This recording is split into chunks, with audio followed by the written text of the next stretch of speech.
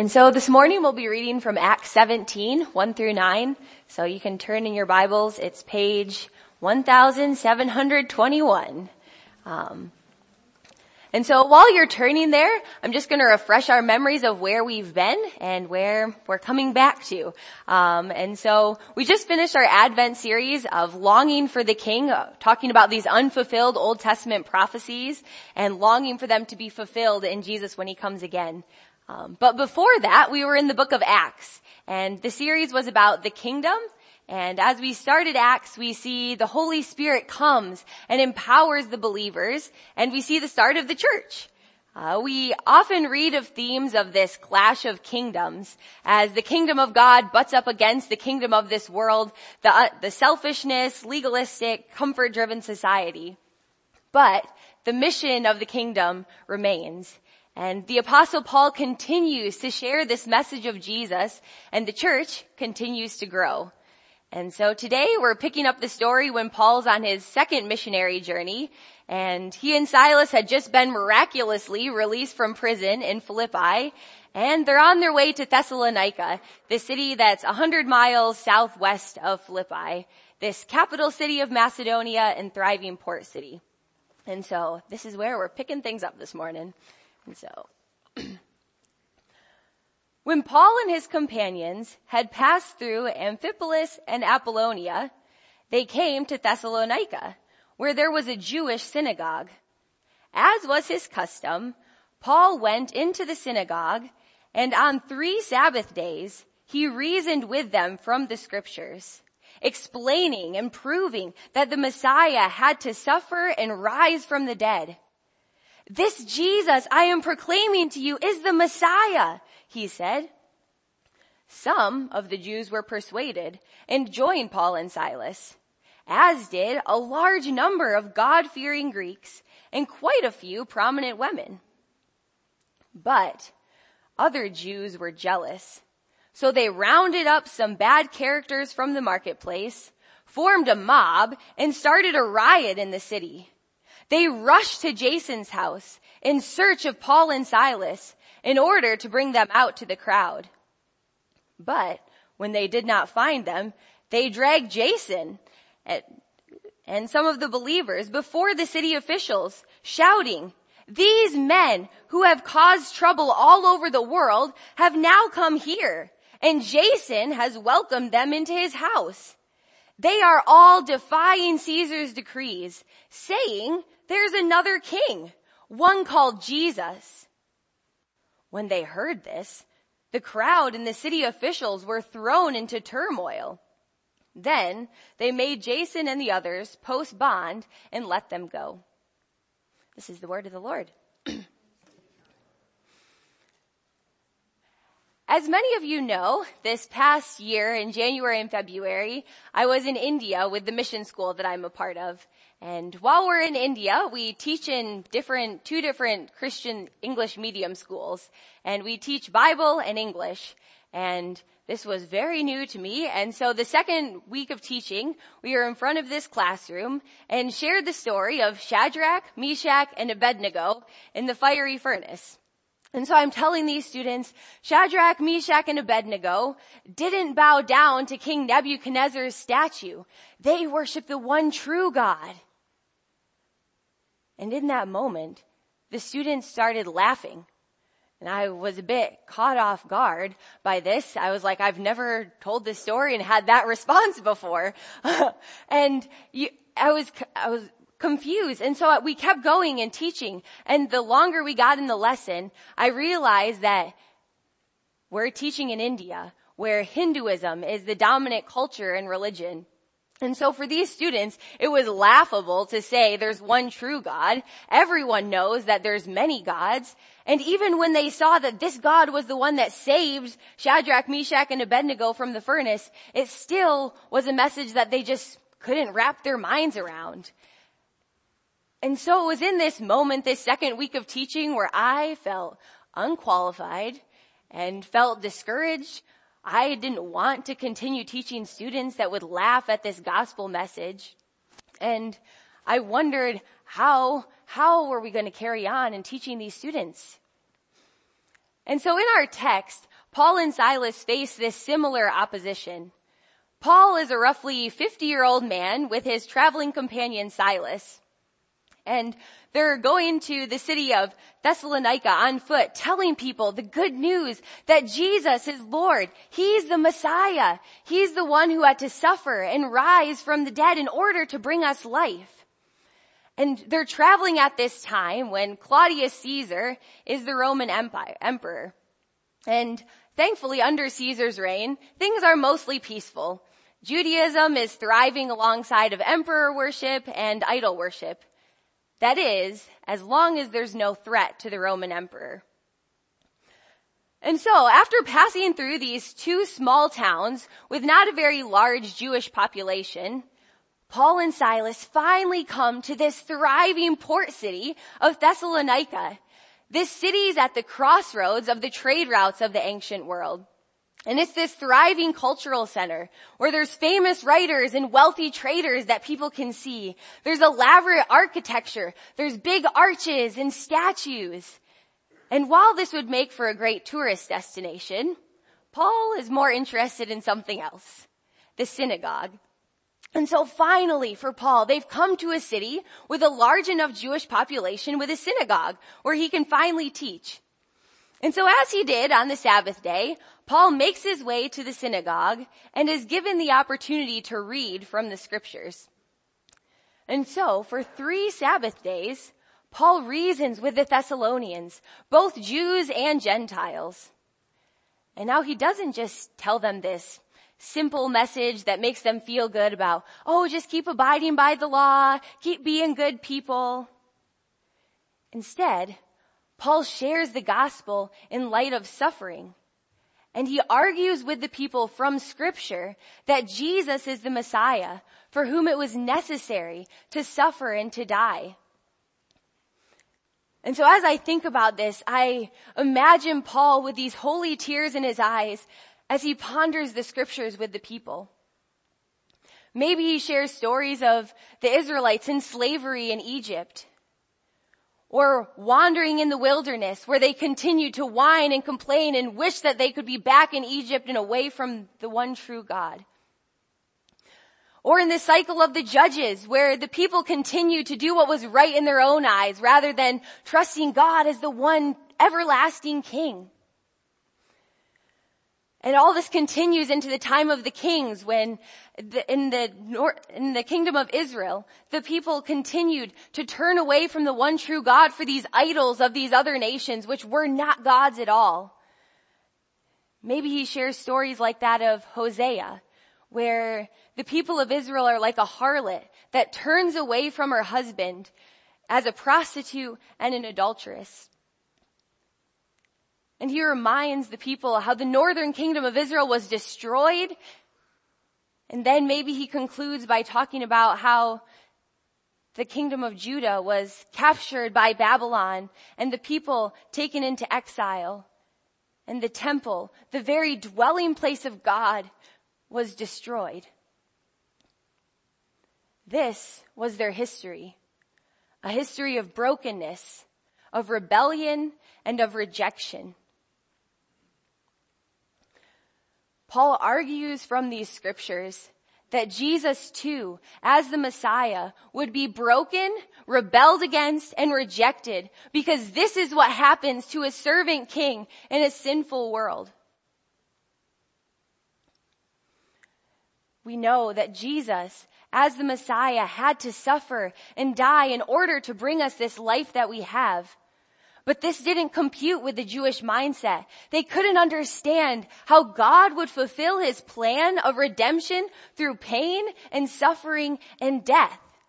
Couldn't there be another way? Couldn't Jesus just simply live a perfect life by abiding by the law? I mean, it was blasphemous to say that God himself would suffer and die such a terrible death. And so in response to this news, the Jews hired some rebels from the town square to start a riot to drive Paul and Silas out of the city. They didn't want them preaching this false message of a suffering king. And they knew that by claiming that Jesus was another king, they would get the attention of the Roman government, maybe even Caesar himself, and Caesar would feel threatened to stop this threat to his reign, and he would do whatever it took to silence this message. And we know that this wasn't the first time that Paul and Silas faced opposition. They just came from Philippi, where they were flogged and imprisoned for this same message. And so we're left wondering, first of all, what's wrong with their message? The Jews didn't accept this message. But as we reflect more, we're reminded of how Paul and Silas loved to preach this message. They love Jesus and they love the gospel, and yet time and time again they're rejected and rejected. And so we wonder, how can they go on? Why did they go on? Paul and Silas aren't the only ones wondering how to carry on amidst this opposition.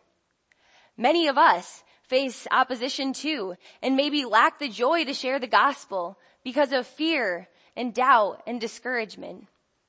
I mean, if you've read the news at all, or keep up with social media, or spend any time socializing in the daily life, you hear of things and see this brokenness. You see how people reject Jesus today.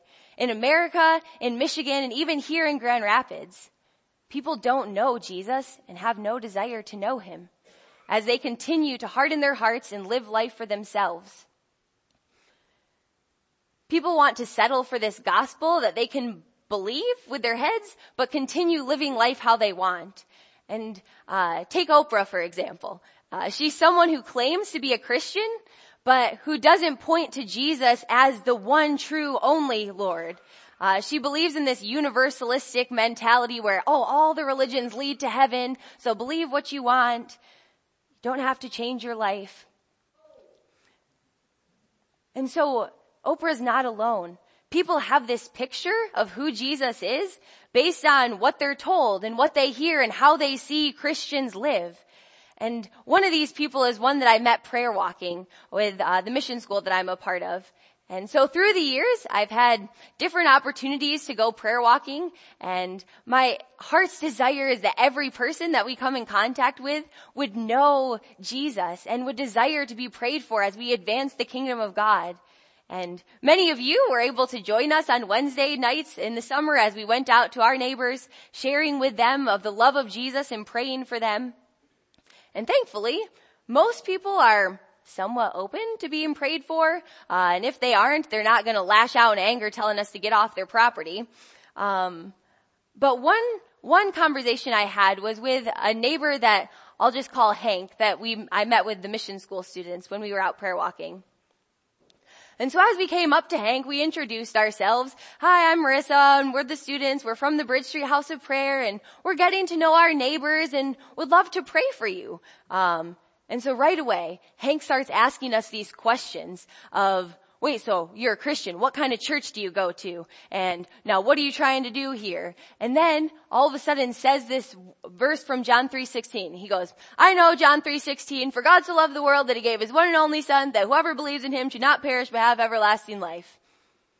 And we're like, okay, great. I'm glad that you know the Bible, glad that you know that God loves us to send his son to save us.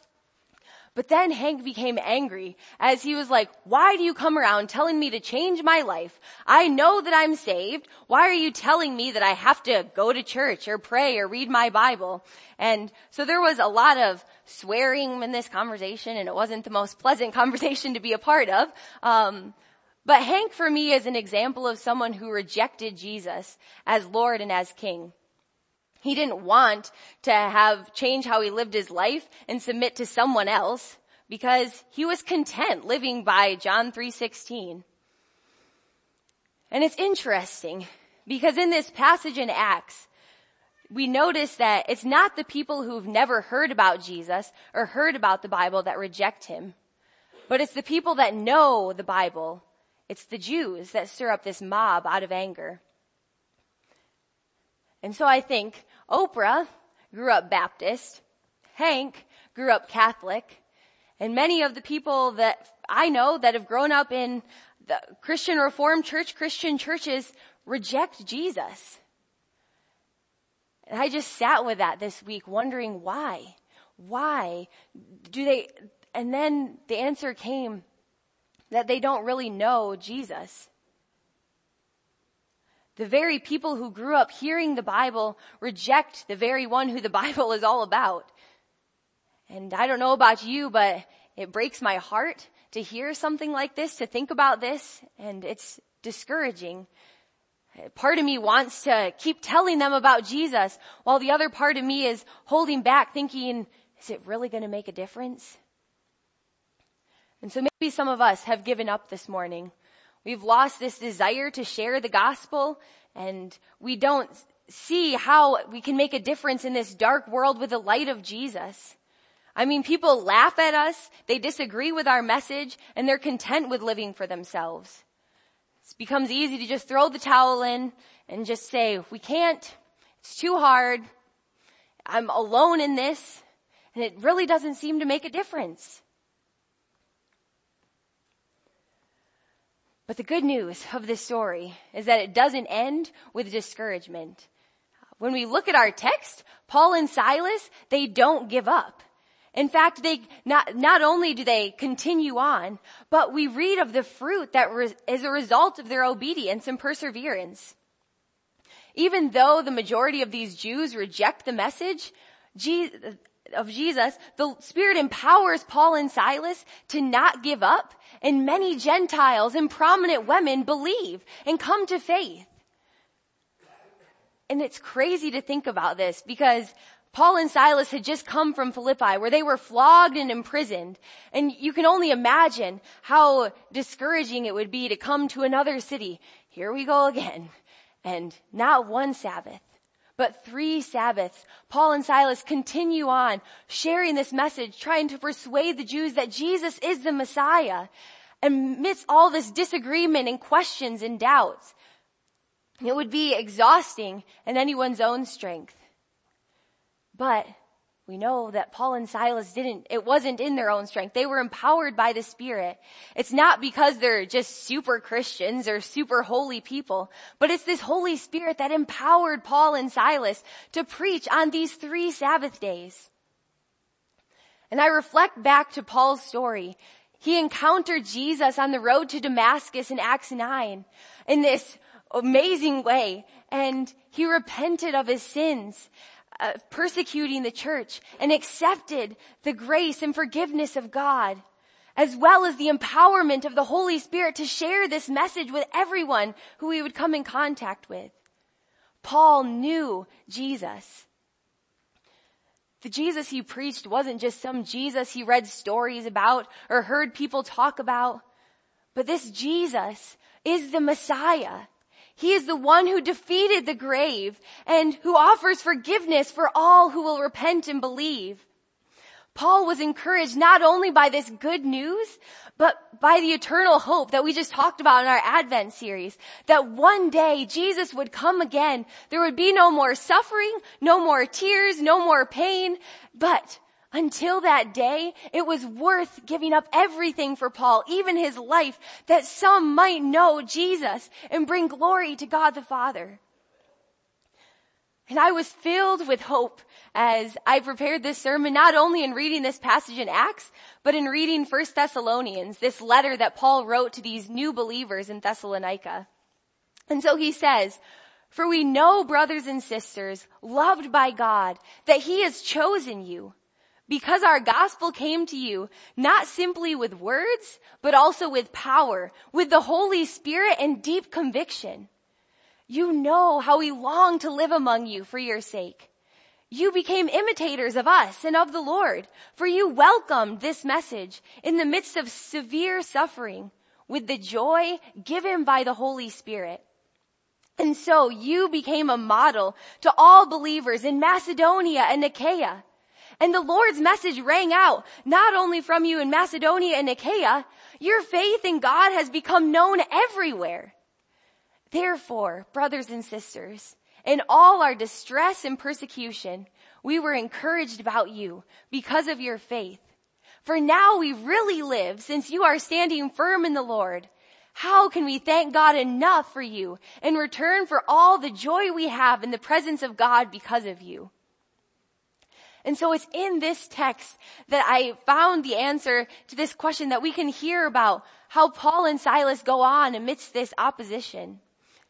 It's this fruit found in this message that Jesus transforms people's hearts through the power of the Holy Spirit, and God is glorified.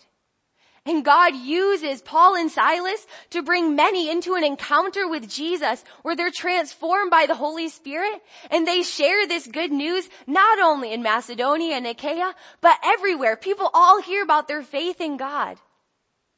And so in our text in Acts 17, we're reminded that even though the Jews reject the message, the Gentiles, who are often frowned upon by the Jews, and many prominent women who longed for a voice in society, were transformed by the gospel of Jesus and the power of the Spirit.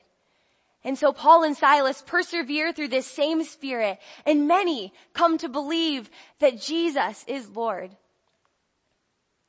And the good news is true for us today too. The Holy Spirit that empowered Paul and Silas empowers us to persevere in proclaiming this message despite the resistance. And He will lead many to faith here in Grand Rapids. Do you believe this? And it may not be the way we have hoped for, the way we have prayed for, but Jesus has the ultimate victory. We'll run into people like Hank who will resist this gospel message of Jesus as Lord and Savior. And we might even run into people like the students in India who laugh at the idea of faith in one unseen God. However, we're reminded of the joy of our salvation, this great joy that we who were once sinners, destined to eternity in hell, were given the greatest gift of all, life. We're offered forgiveness and grace and freedom in Jesus. We're given the gift of this Holy Spirit in order to take up our cross and proclaim the good news that Jesus is Lord. And we know from what Jesus said that we'll face trouble in this world, but we can take heart because He has overcome, He is Lord, and He will reign forever. And so, friends, do you know this Jesus?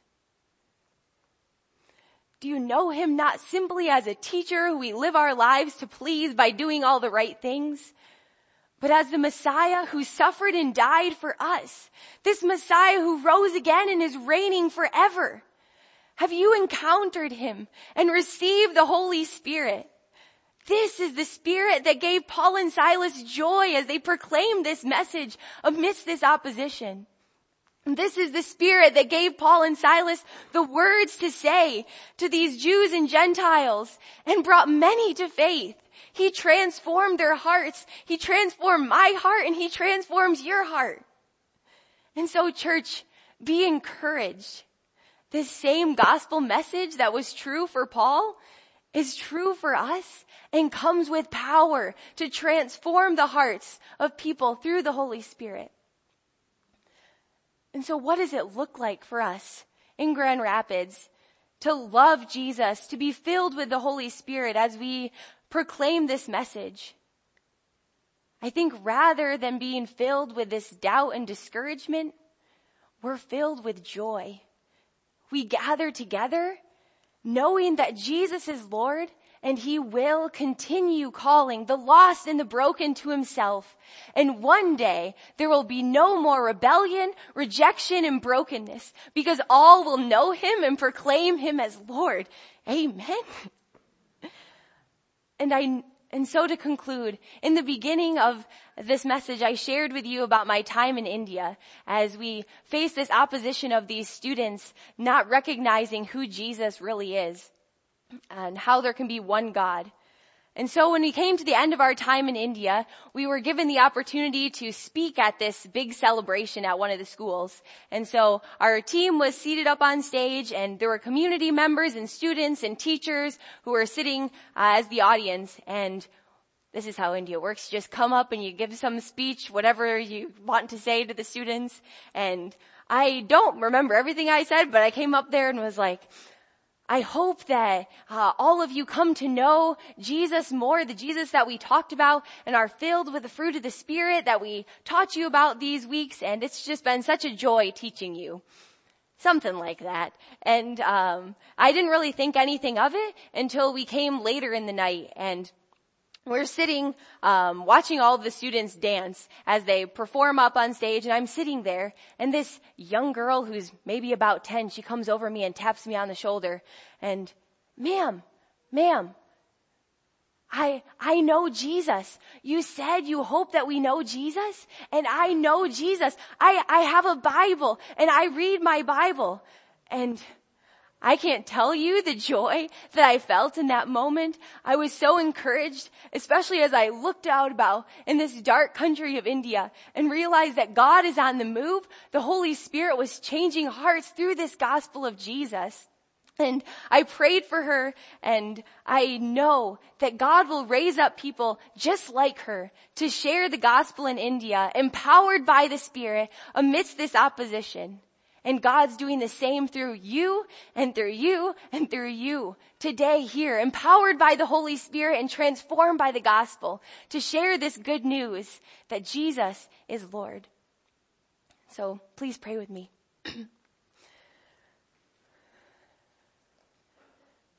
Jesus, we stand in awe of you this morning.